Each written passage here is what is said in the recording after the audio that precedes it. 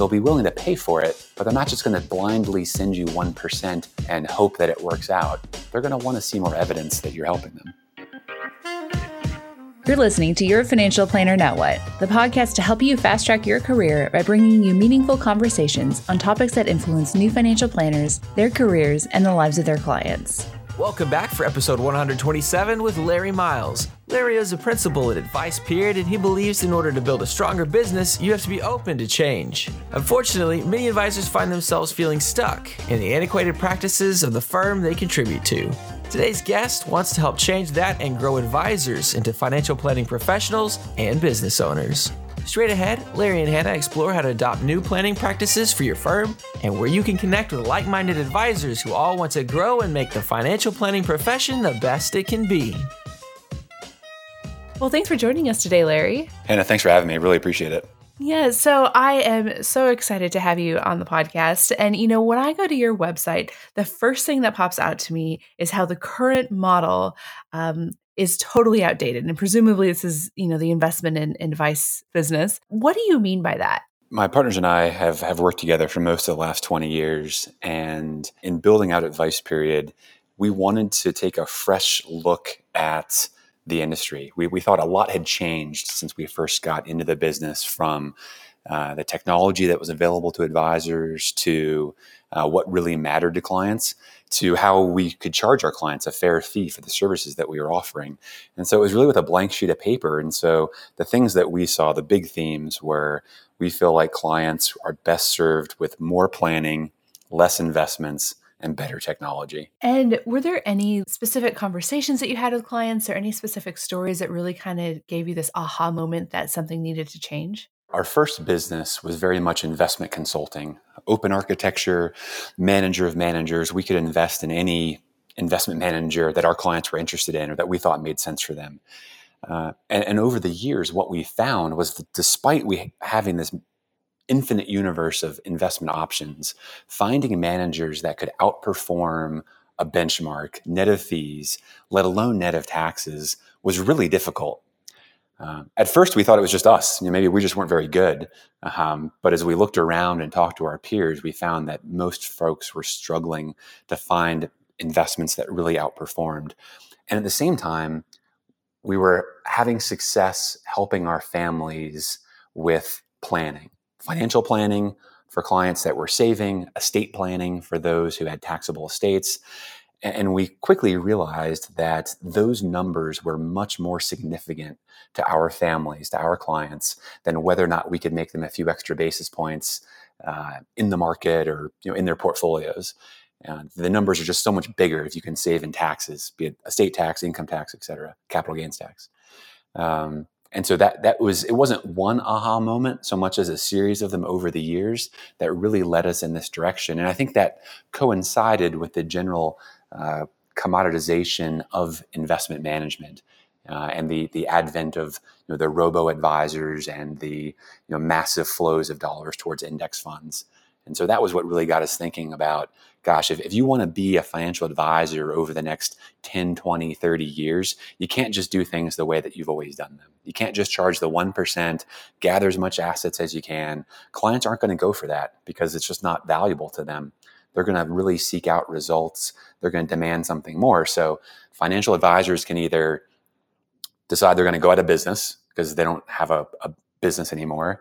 They're going to have to dramatically reduce their fees, or they're going to have to add value in other ways. And that was the path that we chose, was we wanted to add value in other ways. One of my favorite sayings is you're either the disrupted or the disruptor. And it sounds like you are firmly wanting to be on the disruptor side of the business. We definitely want to focus on what really matters to our clients. And, we can learn a lot from the status quo. But ultimately, yeah, I agree. You're either getting ahead or you're falling behind. There really is no status quo. And I think that's the amazing opportunity that financial advisors have right now, is that I think we're at a bit of an inflection point, whether it's the convergence of technology, planning, shifting demographics in our client base, those that are looking for something new and different. I don't think clients are going to just accept the old model.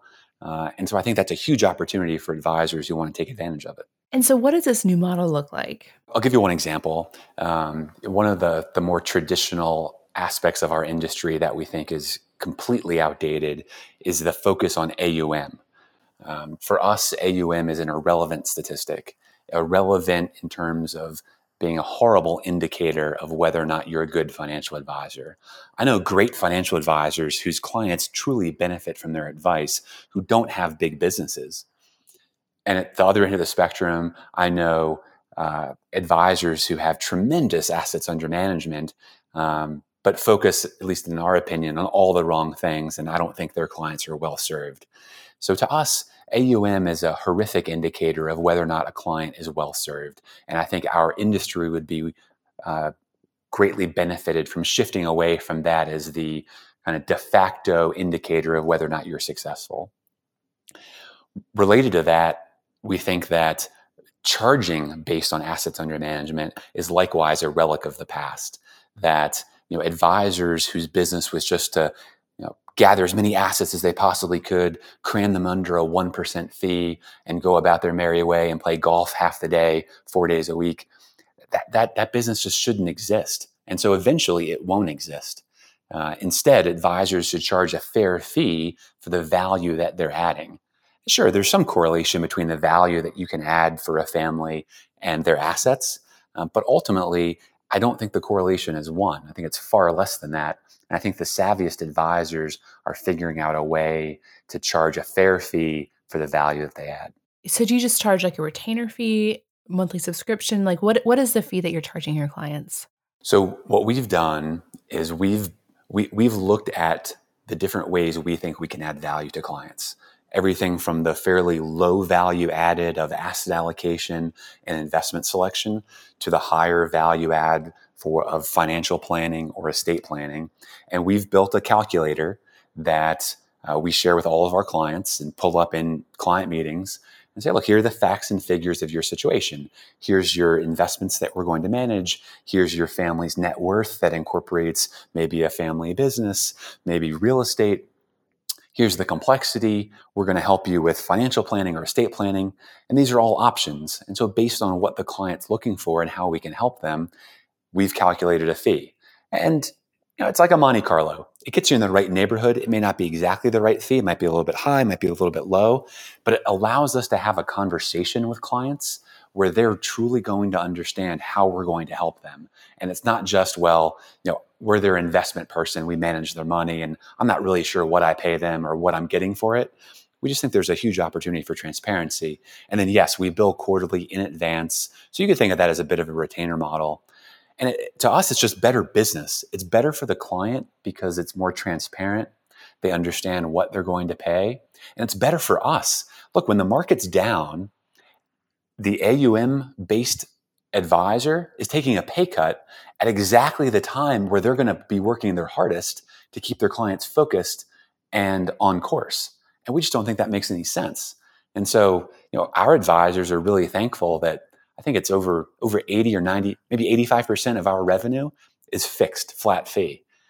It goes up each year with inflation, but it's just a better way to run a business. And I think that too is a theme that a lot of advisors miss out on, and that translates into lack of enterprise values, that they're not building a business. How have clients responded from moving away from that AUM model to more of a retainer model? I know when I've talked to 1% is such a simple concept to grasp. Our experience has been that the advisors, and I think this is true systemically with anything new, that advisors are much more reluctant than their clients. Advisors are moving from an AUM-based pricing model to a fixed fee model. They're very pragmatic and reluctant, and they have a lot of questions, and they're nervous. Clients who hear about it love it. And so once the advisor gets a couple of those conversations under their belt and she sees that, yes, my clients react well to this, they appreciate the transparency, then the advisors embrace it fully. But it's like so many things that are new, it can be a little bit scary. And I think that's where we can help that's where we help our advisors get comfortable with things and say, well, this has been our experience moving away from a model based on assets under management to active management to something more passive and fixed fee, they can benefit from our experience because it's something new. But clients have really appreciated it. And I think that's a trend. And whether we think of that as the millennials coming of age and what they're looking for, just as consumers, I think they're going to focus on value. They're not going to accept a system that just because it's been there and it's what their parents used. I don't think they're going to just pay a fee because it's always been paid. I think they're going to look for value, demonstrable value, and they'll be willing to pay for it, but they're not just going to blindly send you 1% every month or every quarter, or every year and hope that it works out. They're going to want to see more evidence that you're helping them. And so do you manage investments for clients? Yes, absolutely. It's one of the services that we provide. I'll say we offer to all of our clients. We have about 800 families that we work with and about 2,500 lives that we impact. That's one of our key measures of success, is just how many lives we're impacting. And investment services is something that we offer to all of them. A lot of our clients, most of our clients, we manage money. But for some clients, their net worth is, the vast majority of their net worth is tied up in illiquid assets. And so we'll advise them on how to structure it. We'll help them get the right estate planning and tax advice. But we're the overall quarterback. And then do you have like a minimum fee? Like what, I guess maybe a better way of asking this is, what do your clients look like? Do you have a specific demographic, or what's the minimum fee for somebody to work with you? Something that we wanted to try when we started Advice Period was not having a minimum fee. We had always felt, ourselves included, that most businesses, most financial advisory businesses, have minimums based more on their own business metrics and the smallest client where they can be profitable. And they'll couch it as, well, we really focus on clients between X and Y or over, but we just think that's all a bunch of marketing and PR. So we wanted to start with, there's no minimum investment size. Well, I'm sure we have minimum fees because of the time and the help that we provide our clients, but we have 800 clients. 100 of them are over 100 million in net worth. Probably half of those are over $1 billion. And then we have 700 clients that are, call it anywhere from 500,000 to 10 million in assets, or below taxable estate levels. So we have a pretty broad cross section of clients, and we think that having that diversity helps all of our clients. The thing they have in common is that they are looking for more planning than investment advice. If they're looking for stock pickers, we're not their firm. But if they're looking for good investment advice, they're looking for planning. And honestly, that's where we came up with the name Advice Period, was we just wanted to offer our clients advice, period. And that's what we found was most helpful and most valued by our families. And that was the business we wanted to be in. So I think it's really interesting looking at kind of that just range of clients that you have, because a $500,000 client is a lot different than a $500 million client. So do you have the same business model set up for all of those, or kind of how do you operate that? And I know you have a bunch of offices, so maybe perhaps it's different offices focus on different things. The group, and it's largely my partner, Steve Lokshin, who focuses on those $100 million plus families. We have a team based in Los Angeles that we call the Lab. And the Lab's sole focus is on those centimillionaires, those $100 million plus type of families, and all of the issues from business management, where we handle the bill pay and financial statements for these families, to coordinating the estate planning, to obviously managing their investments, and everything else that comes up in the often very complex lives of those types of families. So that's their deep expertise. And we call them the Lab because your point earlier about innovating, you have to innovate for these families. Tax laws are always changing. Technology that's available that helps these families is always adapting. And so the Lab is constantly experimenting, researching, looking at new things before rolling them out to those families. And then to your point, some of those strategies certainly wouldn't make sense for a family with $1 million, but some of the technology might. So when we first started using Betterment, for example, we were using it with some of our largest families. And then as we got more familiar with it and we saw that the benefits would be great for all families of all sizes, it's something that's now available. Not all of our clients use it, but it's something that's available to all of our clients. And that's true of lots of the different pieces of our tech stack. We'll try it in the lab, and then if it makes sense, we can roll it out to, like you said, our 14 offices across the country. That's really interesting, of starting with the higher net worth and having it filter down. Especially the technology side of it. Yeah, it's interesting because sometimes, again, we have these misconceptions of who would be interested in using technology. And so I think the general stereotype is, well, if you're going to try something that's more technology enabled, it's going to make sense for lower net worth clients and or younger clients. Those were our own biases when we started more heavily using Betterment and Advisor and Quovo and some of the pieces of our technology. Even going mobile and having these things available on your phone, we thought, oh, this is going to skew in a certain direction. And we couldn't have been more wrong. And if you look at the demographic studies of the percentage of those over 60 that have iPhones, and you start to realize that, again, these are our own filters. And what are our blind spots? What opportunities are advisors missing because they're projecting their own values or their own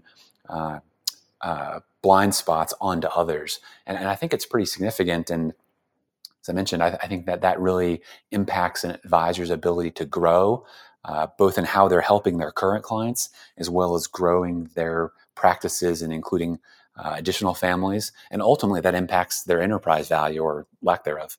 We talk a lot about change and how fast things are changing. And we have to always be challenging those assumptions. Very true. Very true. Because if at least in our opinion, in our experience, if you're not challenging them, if we're not challenging them together, someone else is going to, and that's how you're going to lose your business. Because if you're not innovating, somebody else will. And I think having that, we call it a healthy paranoia of, are we doing everything we can? Are we challenging assumptions? Are we trying new things? One of our newest advisors to join us, has a great business. He was part of a regional RIA, and the latest technology that was rolled out at his firm in the 12 months prior to him joining Advice Period was Excel. They had finally decided to move off of Lotus Notes and take the plunge into Microsoft Excel, and it's just indicative of the outdated technology and a lot of advisors and advisory firms focusing on things that don't matter. I'm sure that firm spent an awful lot of time thinking about investment management and how they could beat the market. I'm sure making some good decisions, but probably a lot of bad decisions, and ultimately neglecting the business. And advisors and their clients need better than that, deserve better than that. Man, it just makes my skin crawl. Yeah, I didn't know Lotus Notes was still out there, but apparently it is. Looking across the industry and across the profession, what are the other assumptions that you see being challenged right now? Like, where do you expect to see our industry grow and develop in the next, 10 years? I think thematically, and 10 years is a great time frame to think about it, because it's so hard to imagine a world 10 years from now because of the rapid pace of change that we've experienced in the past 10 years. And just think about all the things that have happened in the past decade and try to push that forward at even a steeper trajectory. So we believe that thematically, technology, automation, you may think of that as artificial intelligence or machine learning, is going to do things that the vast majority of advisors today just can't possibly fathom. We hear from advisors all the time that say, yeah, technology is great, but it can never do what I do. I'm an advisor. And I try to caution advisors from putting up those barriers. Don't underestimate change. Don't underestimate technology, because I think every time we've done that, we've been wrong. Maybe it happens a little bit later than we think. Maybe it's a little bit sooner. But change is not polite. Change is not just going to give you a heads up and says, hey, listen, Hannah, in about a year, if you don't make this change to your business, I'm going to disrupt you, and it's going to be a big problem for you. Change change kind of smacks you in the face sometimes. And I think a lot of advisors are in the are in the market for a rude awakening when that happens.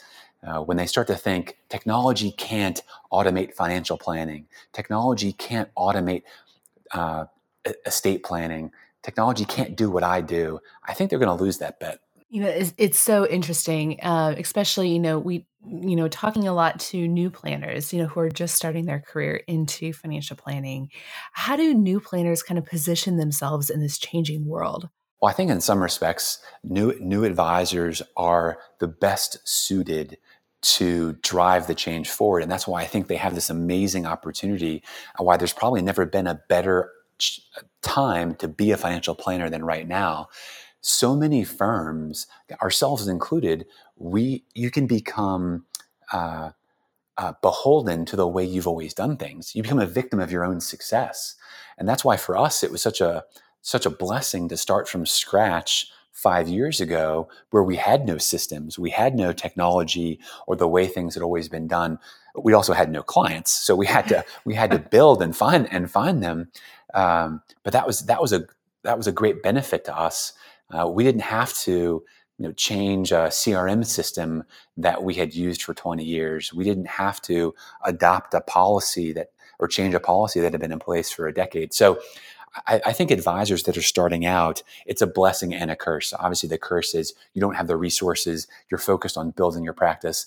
But we're really inspired and encouraged when we talk to advisors all over the country who have bought into this notion that clients deserve better, that there's a way to focus on what really matters, that there are tools and opportunities that exist today that didn't exist previously. And I think if a new advisor today goes in with an open and curious mindset, they're going to find opportunities and ways to help their clients and build their practice that is going to just supercharge their business and allow them to build great practices. And then their challenge will be, can they turn that into a real business, something that has enterprise value, more than just a solo practice. And let's talk about that. When you say turn it into a business that has enterprise value, what specifically do you mean? We're fortunate enough to talk with, every year, hundreds, thousands of advisors across the country. And we typically talk to, when it comes to enterprise value, there are two types of folks we talk to. There are those that have never tried to sell their practice and sell their business. And those folks typically have a inflated sense of what their business is worth. They know someone who sold their business for X times revenue or Y times earnings, and they think their business is worth that too. Then we talk to other folks who have actually tried to sell their business, and they're typically a little bit more reasonable. So it can be a hard thing for advisors to get a grasp of what is my business worth, if anything, and then how do I increase it. And what we've seen is a couple missed opportunities. The biggest missed opportunity is that a lot of advisors don't have real businesses. They have lifestyle companies. That they've set up a lifestyle business to work with their clients, do what they're passionate about, but they are the key person. The business wouldn't exist if not for them. They've not built out the infrastructure to handle operations. There's no scale that's associated with it. And as a result, their business plateaus. The business grows to the size that one financial advisor can handle, and then that's it. And who's going to buy that business? I wouldn't pay very much for that. I mean, we're not in the market of buying businesses, but that's not an enterprise. That's a solo practice, and there's nothing wrong with that at all.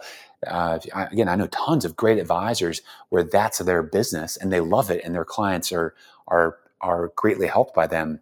But when it comes time to sell the business, it's just not going to be worth very much. And so I think the opportunity that they have is to build a real business, build something that is larger than one person. Either build it yourself or join another company. Join a company where they have that infrastructure. Advisors who have their own practices, when they join, an advice period or they join another business, their practice automatically becomes worth 2 to 3 times what it is on their own because they have the infrastructure. And at least in our case, our advisors keep owning 100% of their business, so they get to keep all of that upside. So I think that's the opportunity for advisors is build a real company, a real enterprise. It's not easy, but I think that's the opportunity. I remember when I first started working for a woman and realizing that it is a business, but it wasn't that enterprise value that you're talking about. For the people who are working at firms right now, what are signs or indicators that they're not working inside, like, how do I say, a business, but more of that lifestyle practice? I think, and this is hard for a lot of advisors to hear. It's just my opinion. People can disagree with it, but I firmly believe that many great advisors are horrible business people. Yeah. That's just not their passion. Their passion is helping people. I think some of the best advisors get into this business because they truly like helping people, and that they're able to live that passion by being a financial advisor. And I think that's a great calling. But the fact of the matter is, they're not great business people. They're not thinking about the culture of their business. They're not thinking about the operational infrastructure. They're not thinking about how do I scale this business. You see it in everything from what a company is called. How many wealth management firms are named after the last name of the founder or the last names of the founder?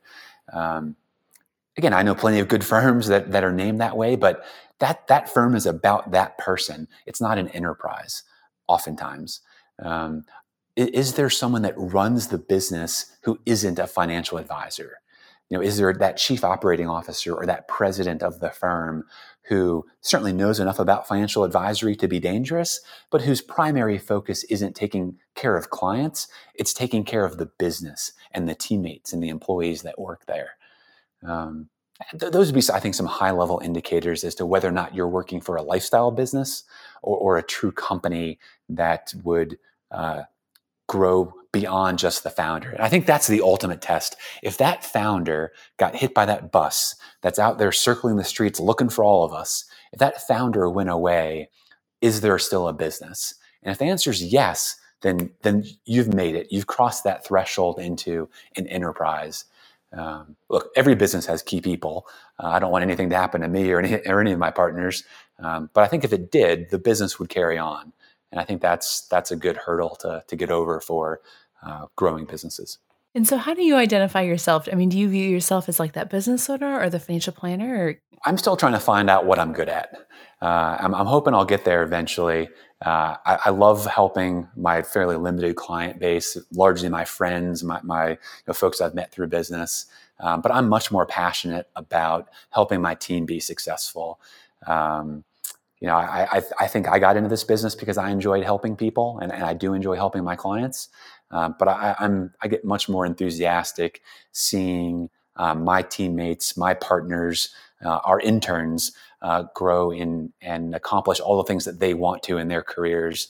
That gives me an awful lot of fulfillment. And that's what gets me really fired up. And if I can help in some small way, put our team and our partners together in a position where they can be successful and impact more people's lives, that makes me really happy.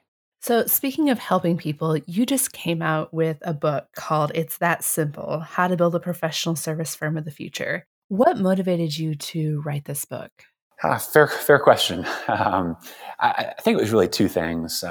Personally, I was curious about the challenge. Would I be able to stick with a process that was going to take a year or more? Would I be able to come up with enough things that at least I thought were interesting enough to share with other people? But I just enjoyed the challenge of it to see if I could do it. And then I guess professionally, but also overlaps with personal.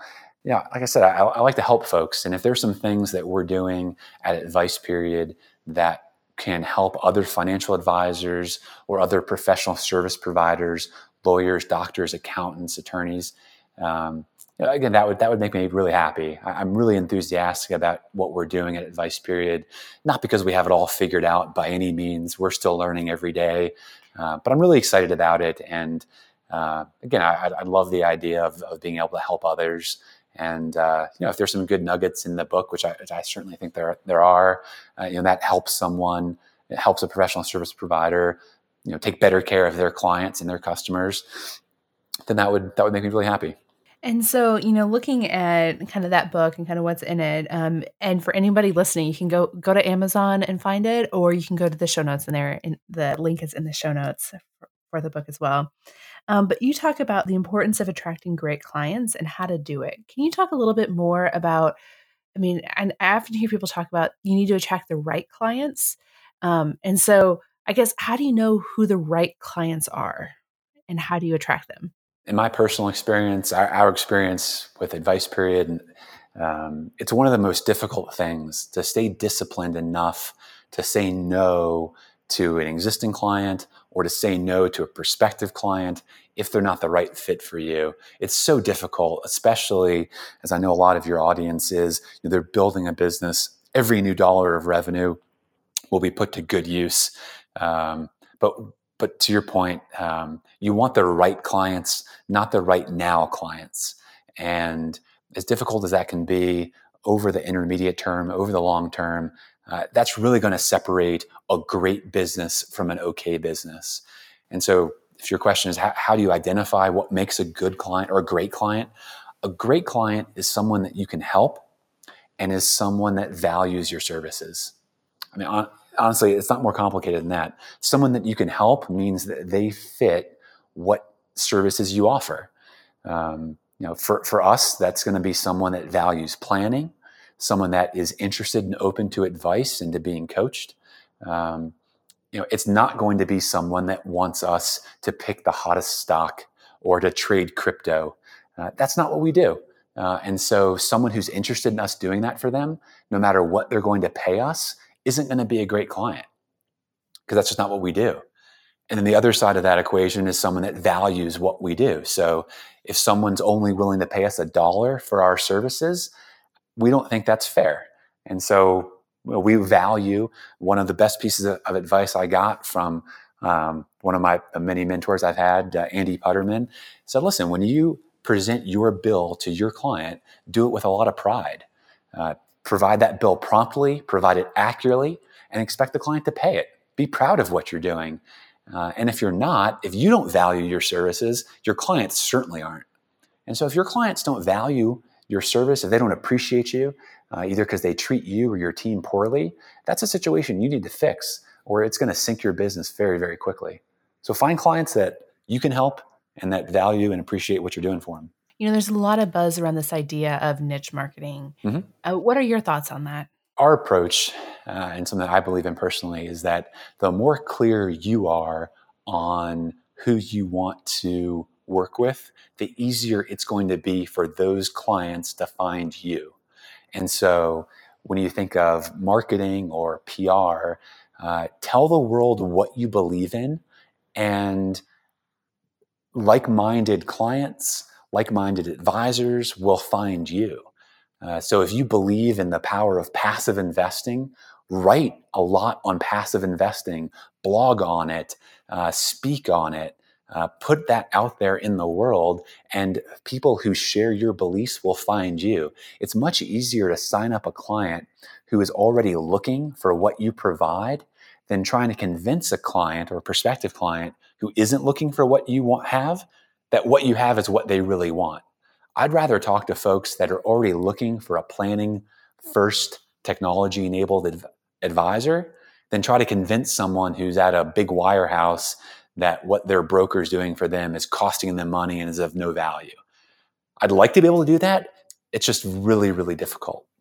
So if you have that niche, if you have a target that you want to go after, define it, put that out there in the world, be known for something, and it's going to make it a lot easier for you to find clients that are interested in what you're doing. Looking at your book and kind of what you're talking about there, you talk about the critical impact of a shared mission. Yep.